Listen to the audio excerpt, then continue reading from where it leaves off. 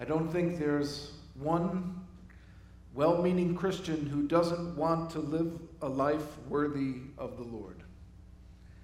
All of us have the desire to want to live lives that God values, doing things according to Scripture and those things that please God, but we don't always get it right. The desire is there, however, and that's a good thing, and that's as it should be. We should desire to please God and live lives worthy of our calling. That's all a part of what it means to be faithful. Today, we are starting a series of readings from the book of Colossians, and the author, Paul, is writing to a group of believers, and his words to them are still relevant for us today. People who are interested in living worthy lives. We hear so many voices telling us that happiness and satisfaction in life are the most important things, but there is so much more than just living and dying and somehow trying to make it through the day. The book of Colossians will show us what matters most, that living for Jesus is the very best possible thing we can do, and it is exactly what people who desire to live godly lives try to do. Colossians answers the question of how to do that. If you didn't catch it, Colossians is a very encouraging book. At least that's how Paul starts out the book, and he begins his letter by doing just that, encouraging the believers because of their already good work. Paul says he thanks God when he prays for their faith and love that comes from hope in the gospel. He assures them that the gospel is bearing fruit and growing because of their faith. But he also tells them that he prays for them that they will live lives worthy of the Lord, even while affirming the good work they are already doing. So these words are Paul's ways of affirming them, even as he encourages them to pay attention to the Spirit and what the Spirit is teaching them. I think for most of us, we try to live the Christian life as best we can, but again, we don't do it perfectly. Perhaps we know that we need to try a little harder sometimes, but when we do, sometimes we still make a mess of things. This is what happens when we try to live our lives according to our own knowledge and wisdom. When we rely on ourselves or on what the world says, we will ultimately fail at living godly lives. However, if we choose to follow what the Scripture says about how to follow God, if we choose to hold to the knowledge and wisdom that God shares, we will have a much better shot at living worthy lives, lives that are valuable to God and influential on the people around us. This is why Paul says in verse 9, "So we have not stopped praying for you since we first heard about you. We ask God to give you complete knowledge of his will and to give you spiritual wisdom and understanding." Paul understood that there was a world out there, indeed one that was trying to influence the Colossians with what it thought was right knowledge and wisdom and understanding, but was really just false teaching. It's a problem throughout the book. So to combat this, Paul says that there is knowledge and wisdom and understanding that the Spirit gives. It is what the Spirit gives that results in a transformed life. Then Paul gives some idea of how to know whether we are living lives according to the knowledge of the will of God. And I think he indicates three specific ways in the following verses to know if we are following the will of God as the Spirit gives it. The first is being productive and growing. We must bear fruit and grow if we want to live a life that God truly values. We must do things which lead to real, worthy results. Our work must accomplish important outcomes. Verse 10 says, "Then the way you live will always honor and please the Lord, and your lives will produce every kind of good fruit. All the while, you will grow as you learn to know God better and better." Those two go together. If we want to bear fruit, we will have to know God. We must be growing in our understanding of who God is. We live godly and worthwhile lives through our knowledge of God.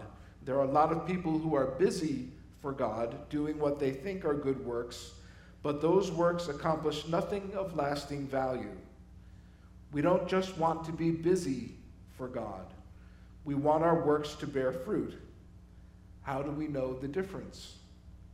We will bear fruit when we get close to God and we get to know him intimately. That is, we will reflect more of God the closer we are to him. I think it's like a child and a parent and their relationship. A child picks up traits more or less simply by being in the presence of his or her parent. So the Christian develops tenderness, compassion, humility, forgiveness, joy, hope, and all these other things by being in the presence of God the Father and in Jesus Christ, his Son. Do you want your life to bear fruit that really matters? Then get close to God. Spend time in his word. Spend time in prayer. Spend time with his people. Grow in your understanding of God if you really want your life to count for something. Get to know God. Then we will bear fruit for God. Get close to him, and then our works will accomplish something of real value. Verse 10 again says, we will bear fruit in every good work.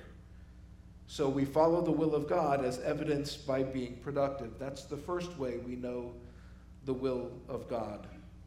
The second way we know we are following the will of God and leading worthy lives is if we will be strong. God wants to empower us with his power to persevere with patience. He wants to strengthen us with his might so we don't quit before we see the fruit of our labor. Verse 11 says, being strengthened with all power according to his glorious might, so that you may have great endurance and patience.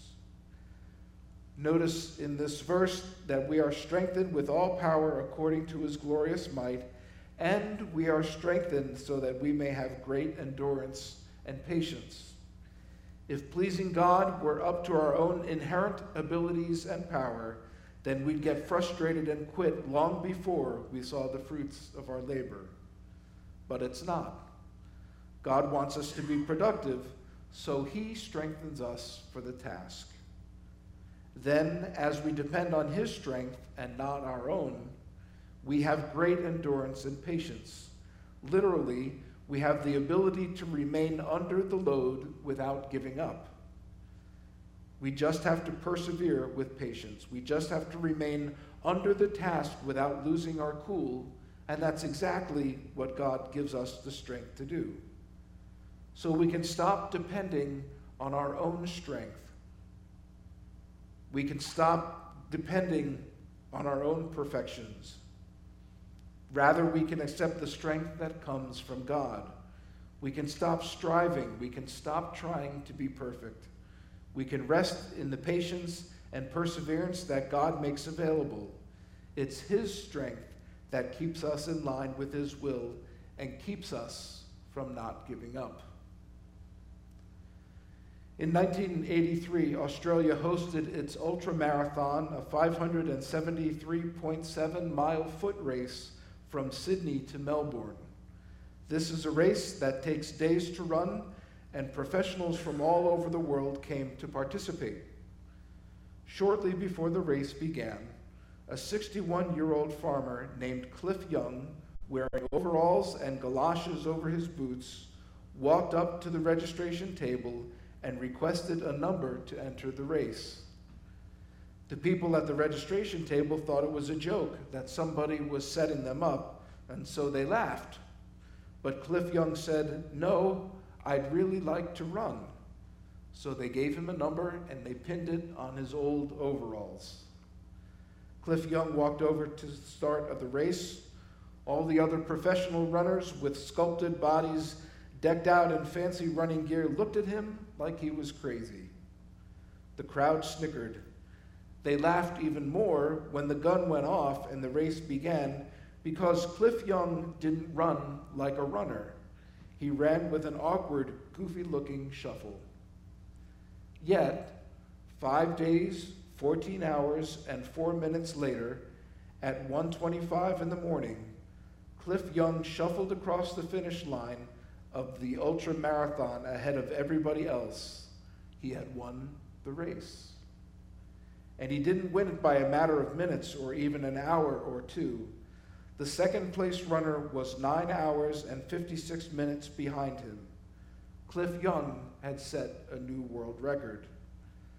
The press mobbed him, trying to figure out the secret of his success. Was it some kind of special running shoe, galoshes over his boots? I don't think so. Was it something he ate, which turned out to be primarily pumpkin seeds and water? No, it was none of that. Cliff Young had shuffled his way to victory because he never slept. The other runners would run for 18 hours straight and then stop and sleep for 3 or 4 hours, but Cliff never stopped. At the age of 61, he just kept running for 5 days, 14 hours, and 4 minutes. Cliff didn't win because he had all the right stuff. Cliff didn't win because he was the strongest and the best. Cliff won simply because he didn't quit when everybody else did. What does God want from us? It's really very simple.